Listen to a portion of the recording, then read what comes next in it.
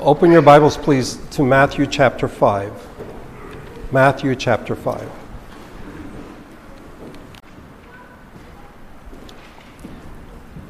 The passage we'll be looking at today, verses 31 and 32. It has been said, anyone who divorces his wife must give her a certificate of divorce.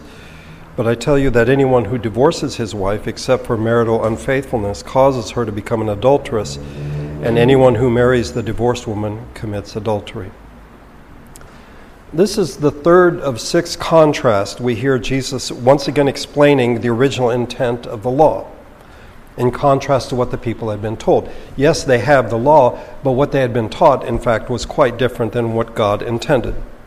As we have seen, Jesus is not expanding the law. He is not changing the law. He is not setting up a new system. Rather, he is showing what God intended when he gave the laws. Why is Jesus doing this? Is he just trying to, fix the mistake, the error that has come in among the people of Israel? No, I think he's trying to make it clear what he expects of his people, those who will be citizens of the kingdom. Because remember, he is saying the kingdom of heaven is at hand. And in the Sermon on the Mount, he basically says, if you're going to be a part of the kingdom of heaven, this is how you should live. We saw in these contrasts that he began with the sixth commandment, do not murder. And then he continued with the seventh commandment, do not commit adultery. Last Sunday, we looked at lust and adultery, and the passage today deals with divorce and adultery. In these two verses, we find an abbreviated statement regarding divorce. But in chapter 19, Jesus speaks about it at length. And if you want to turn there, Matthew chapter 19, verses 3 through 9. There, Jesus is not, he doesn't decide, I'm going to speak about this. He is, in fact, asked a question in this regard. Beginning in verse 3. Some Pharisees came to him to test him. They asked, is it lawful for a man to divorce his wife for any and every reason? Haven't you read, he replied, that at the beginning the Creator made them male and female, and said, for this reason a man will leave his father and mother and be united to his wife, and the two will become one flesh. So they are no longer two but one. Therefore what God has joined together, let no man separate. Why then, they asked, did Moses command that a man give his wife a certificate of divorce and send her away? Jesus replied, Moses permitted you to divorce your wives because your hearts were hard, but it was not this way from the beginning. I tell you that anyone who divorces his wife except for marital unfaithfulness and marries another woman commits adultery. By the way, just to point out, because we're not going to look at chapter 19, but you'll notice that the Pharisees say, Moses commanded us, and Jesus says Moses permitted this.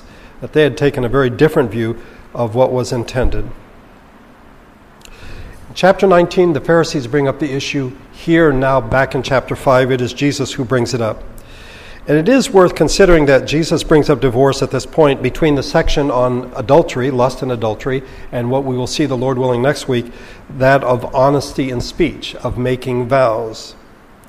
Jesus calls for fidelity in marriage. There should be no adultery, and everyone who is in marriage should keep their word. They should keep their vows.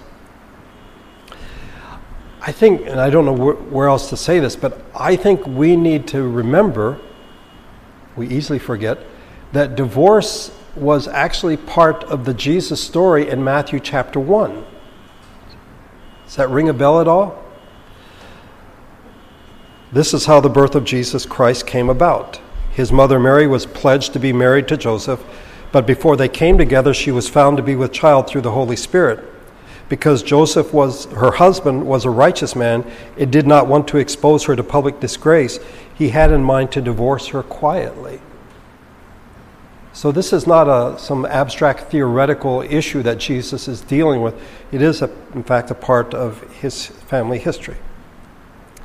Now, let's look at the background, the Old Testament background, and then the historical background. It's fascinating to me in studying this that what Jesus is talking about is dealt with in one passage in the Old Testament. The way that the Pharisees talked about divorce, you would have thought that Moses had mentioned it half a dozen times at least, if not a dozen times. In fact, it's mentioned once. This is from Deuteronomy chapter 24. And if you have center references or footnotes at the bottom, that'll refer you to Deuteronomy chapter 24. And here, it is not instruction on how to do divorce. The issue is, if a couple gets divorced, she remarries somebody and he dies or they get divorced, can the original couple remarry? And Moses says no. That's the issue. Okay? The issue is not how do you do divorce or is it okay to get divorced. Let me read to you these 4 verses. If a man marries a woman who becomes displeasing to him because he finds something indecent about her, and he writes her a certificate of divorce, gives it to her, and sends her from his house, and if after she leaves his house she becomes the wife of another man, and her husband dislikes her and writes her a certificate of divorce, gives it to her, and sends her from his house, or if he dies, then her first husband who divorced her is not allowed to marry her again after she has been defiled. That would be detestable in the eyes of the Lord. Do not bring sin upon the land the Lord your God is giving you as an inheritance. This is the one passage in the law that mentions a certificate of divorce. Just to be clear, in chapter 22 of Deuteronomy, divorce is mentioned, but there the certificate is not mentioned. Rather, it is if there is something that happens before the couple gets married, they get married, then in fact, the man cannot divorce the woman. It is from this one single passage that a whole variety of interpretations had come up. What are the legitimate grounds for divorce? Let's look at the history. The time of Jesus, there were 2 main schools of thought among the Pharisees. One was conservative, one was liberal. They're both named after the rabbis who were seen as their founders. Rabbi Shammai was the more conservative, and Rabbi Hillel was more lax in his interpretation. By the way, it is, I think, Rabbi Hillel whose views have remained to the present time.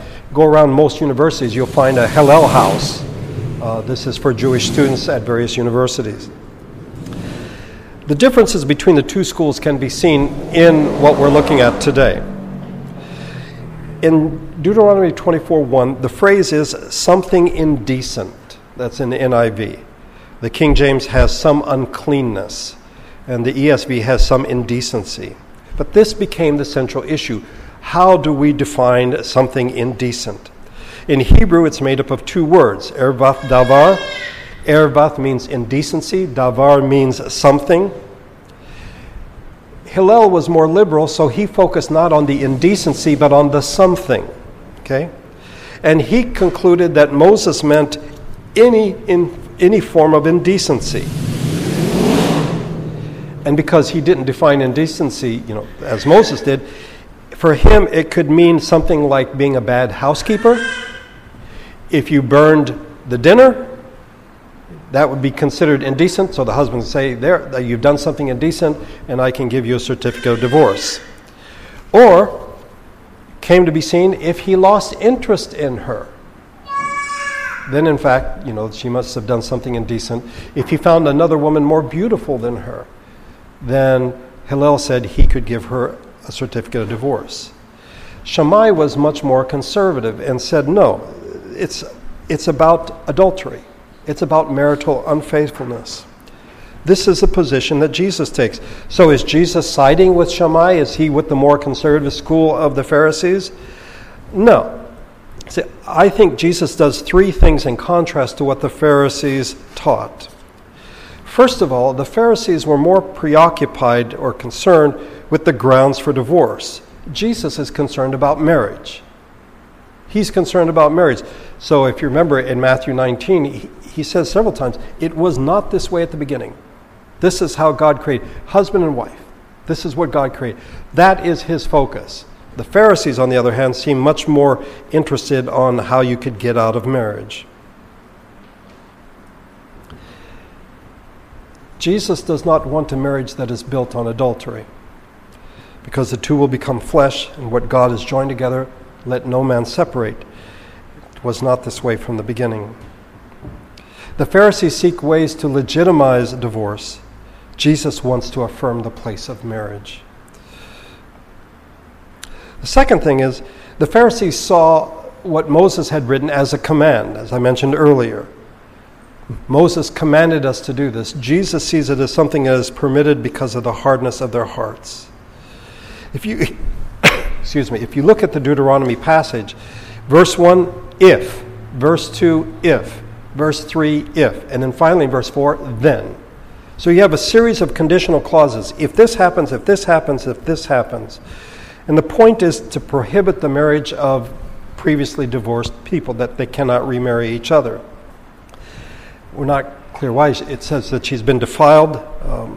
Perhaps it is to prevent hasty divorce. Well, I can divorce you, and then if I get interested in you again later on, we can remarry. And God says, no, this is not the way. Jesus sees it as concession, not as instruction. It was not this way from the beginning. Thirdly, I would say that the Pharisees took divorce lightly, and Jesus took it very seriously. So much so that with one exception, and that is adultery, it was not permitted. This should not surprise us. This attitude that Jesus has about marriage and divorce should not surprise us. In the last book of the Old Testament, the book of Malachi, we read the following. Another thing you do, you flood the Lord's altar with tears, you weep and wail because he no longer pays attention to your offerings or accepts them with pleasure from your hands. You ask why? It is because the Lord is acting as a witness between you and the wife of your youth, because you have broken faith with her, though she is your partner, the wife of your marriage covenant. Has not the Lord made them one in flesh and spirit? They are his. And why? Because he is seeking godly offspring. So guard yourself in your spirit and do not break faith with the wife of your youth. I hate divorce, says the Lord God of Israel, and I hate a man's covering himself with violence, as well as with his garments, says the Lord Almighty. So guard yourself in your spirit and do not break faith. God created marriage, man created divorce. Jesus seeks to preserve marriage. The Pharisees seek a way to get out of marriage. There is the one exception for adultery, marital unfaithfulness. The word in Greek is porneia, which can be fornication, adultery, sexual immorality. I think what Jesus has in mind is very clear. You have a couple who is married and one has been unfaithful to the other. Why the exception? Why is this allowed? Well, the original intent of the seventh commandment, do not commit adultery, has been broken. Adultery has been committed. But if one partner commits adultery, must they divorce? I would say no. Remember, Jesus emphasizes marriage and not divorce. Martin Luther wrote on this, and he gave this advice to those who really wanted to do the right thing. Try to stay together, he writes. If the guilty party is humbled and reformed, the innocent party should try and forgive. But if there is persistent infidelity, Christians should not forgive, because it becomes a sin that takes mercy and forgiveness for granted. And that is intolerable. So, what should we gather? What should we take away from this passage today? First of all, as the Pharisees interpreted it, it was a situation which was greatly, let me start over. It was a way that was not kind to women. It was not kind to women. It represented great unkindness to women. Part of this is because women were thought to be the cause of sin. Some who saw Eve as the cause of all our problems, and therefore anything that happened that was wrong, it must have been a woman's fault. Well, we saw this last week, that Jesus says that the one who lusts has committed the sin, not the woman. Now, the woman may be guilty of immodesty, of perhaps seductive behavior. That doesn't come up in the text at all. It is the man who is guilty, not the woman. Interestingly enough, at that time, husbands were always seen as the victims. So a woman could commit adultery against her husband and shame him. Or a man could commit adultery with the woman and shame the husband. So it's always the husband who is seen as the victim here. What about the guy who committed adultery? That seems to have been very conveniently forgotten. And if you remember the story, the incident in John 8, where a woman is caught in the act of adultery, where's the guy? You can't commit adultery by yourself. But women were always seen as being in the wrong, and men were the victims of these terrible things that women were doing. So it was believed that a man could marry and then divorce his wife if she burned dinner, if she wasn't as pretty to him as she used to be, and then he could remarry. He could divorce her, then remarry, then divorce and remarry, and go on, without any thought of what he was doing to this woman, or to each of these women that he was divorcing. If a man tired of his wife, he could dump her, but who would take care of her? Jesus says no. He seeks to protect women, and he seeks to protect marriage. The man causes her to commit adultery. And in Mark 10, if a man remarries, he commits adultery against her. By the way, in Matthew 19, I didn't read the entire passage, but after Jesus answers the Pharisees about divorce, this is what his disciples say. The disciples said to him, if this is a situation between a husband and wife, it is better not to marry. If we can't dump our wives, if we can't get rid of our wives for any and every reason, it's better not to. What made marriage attractive to the Jewish people at that time was easy divorce. That's why marriage was attractive. I think much like our time today. That I wonder why people bother to get married when one could, without reading the tea leaves, anticipate a divorce down the road. Well, yeah, they get married because divorce is an option there. It's something they can do. Jesus says marriage is attractive because this is the way it was from the beginning. This is the way God made us. That's what makes marriage attractive, not divorce. Something to consider. I don't know if you've thought about it, but as we go through these series of contrasts, are you surprised at the topics that Jesus brings up? You're going to be a citizen of the kingdom of heaven. The good news has been proclaimed. Jesus doesn't say you need to go to church, you need to tithe, you need to read your Bible every day. He doesn't talk about spiritual things. Instead, he talks about holding a grudge, calling people names, looking lustfully after people, treating people as objects, being reconciled to your brother.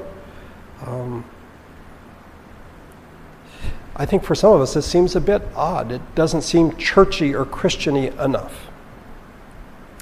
One of the fascinating passages to me found in Luke chapter 3 deals with John the Baptist and his response to people. He says to them, produce fruit in keeping with repentance. What should we do then? The crowd asked. John is saying you need to repent for the kingdom of heaven is at hand. They're like, well, what should we do?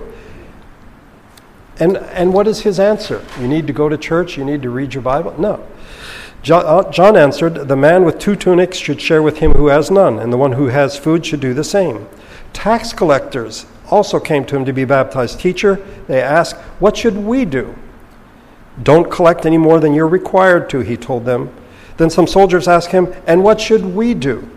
He replied, don't extort money and don't accuse people falsely. Be content with your pay.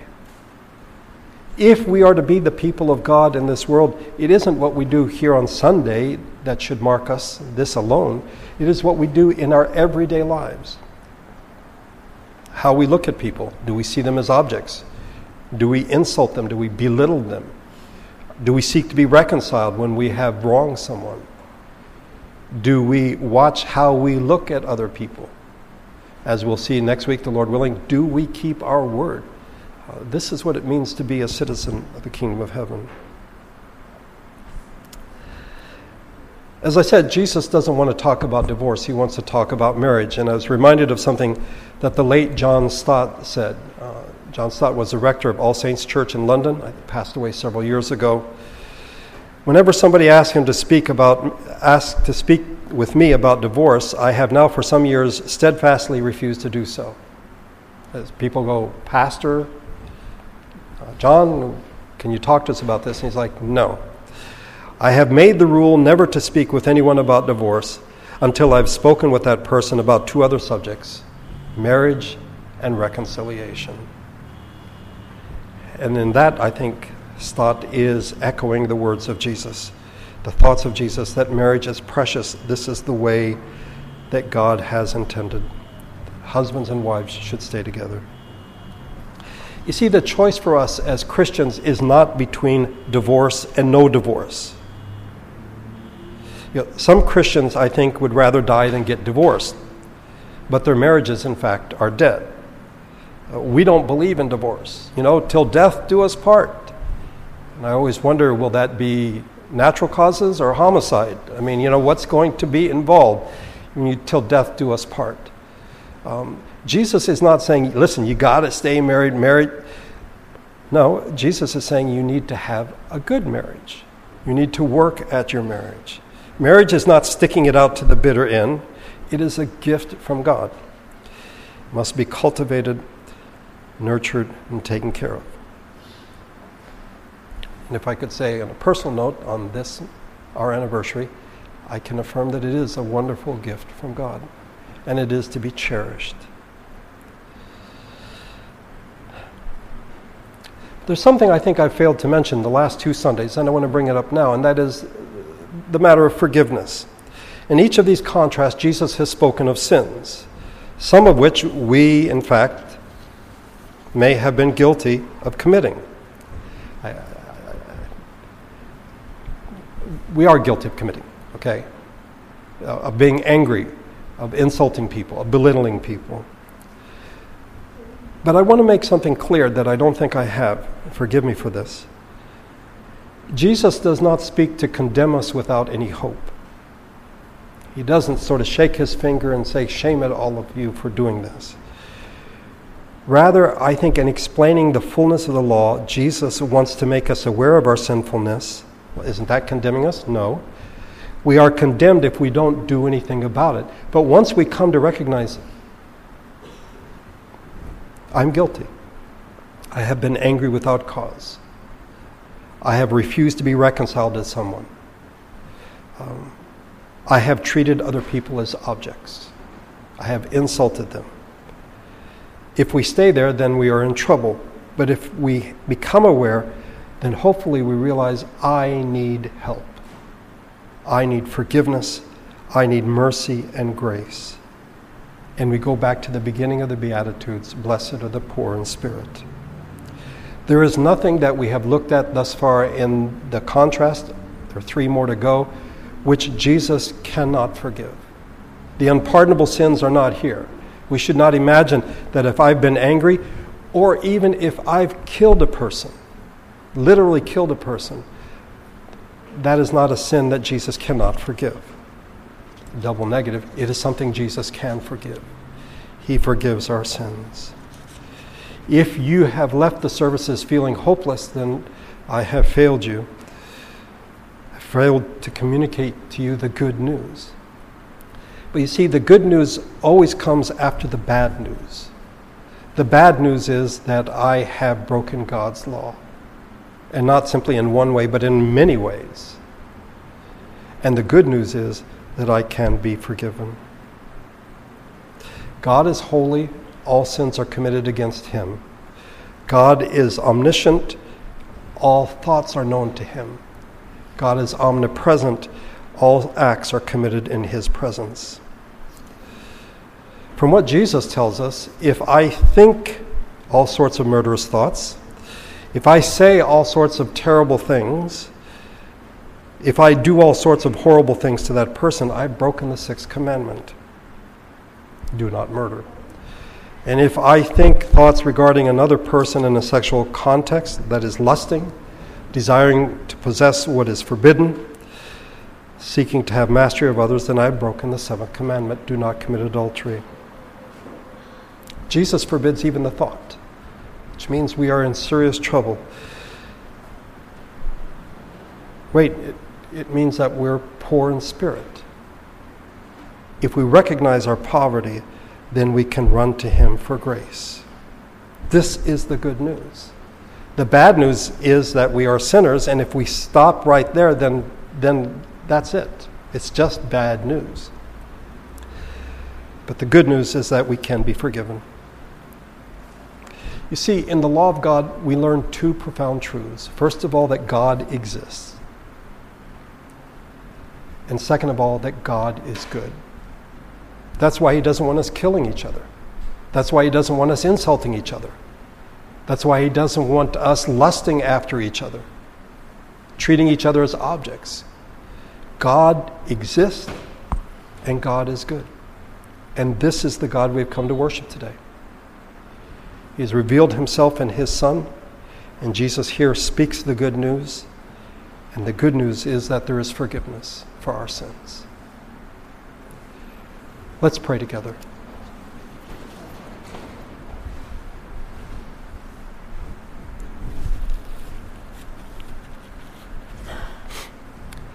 Father, I think it is a human tendency to seek to justify ourselves, to put the blame on someone else. It seems that that's been the way since Adam and Eve sinned, pointing the finger at others, or to make excuses for ourselves. We blame others. We don't accept responsibility.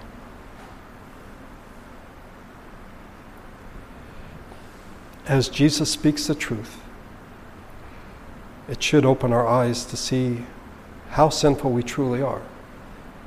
But he doesn't do this to put us down, to make us feel terrible.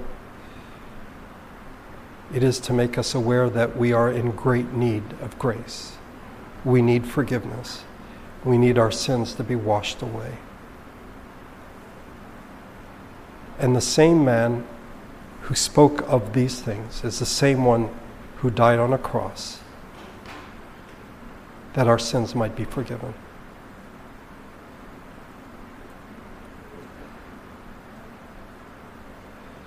All sins are against you. All sins are done in your presence. All sins are done with your knowledge. We cannot fool you, but you are a God of grace. May we hold on to that. For those who seek forgiveness today, may they find it. For those who seek grace, may they find it as well.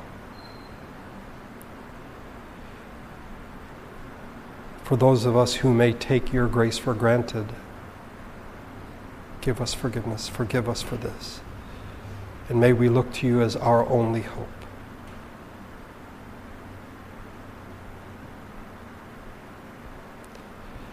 You are there, and you are good. And may we never forget that. We thank you for the tokens of your goodness in our lives. For birthdays, for Joel's coming up, for anniversaries, Kia and mine, and Tom and Ann.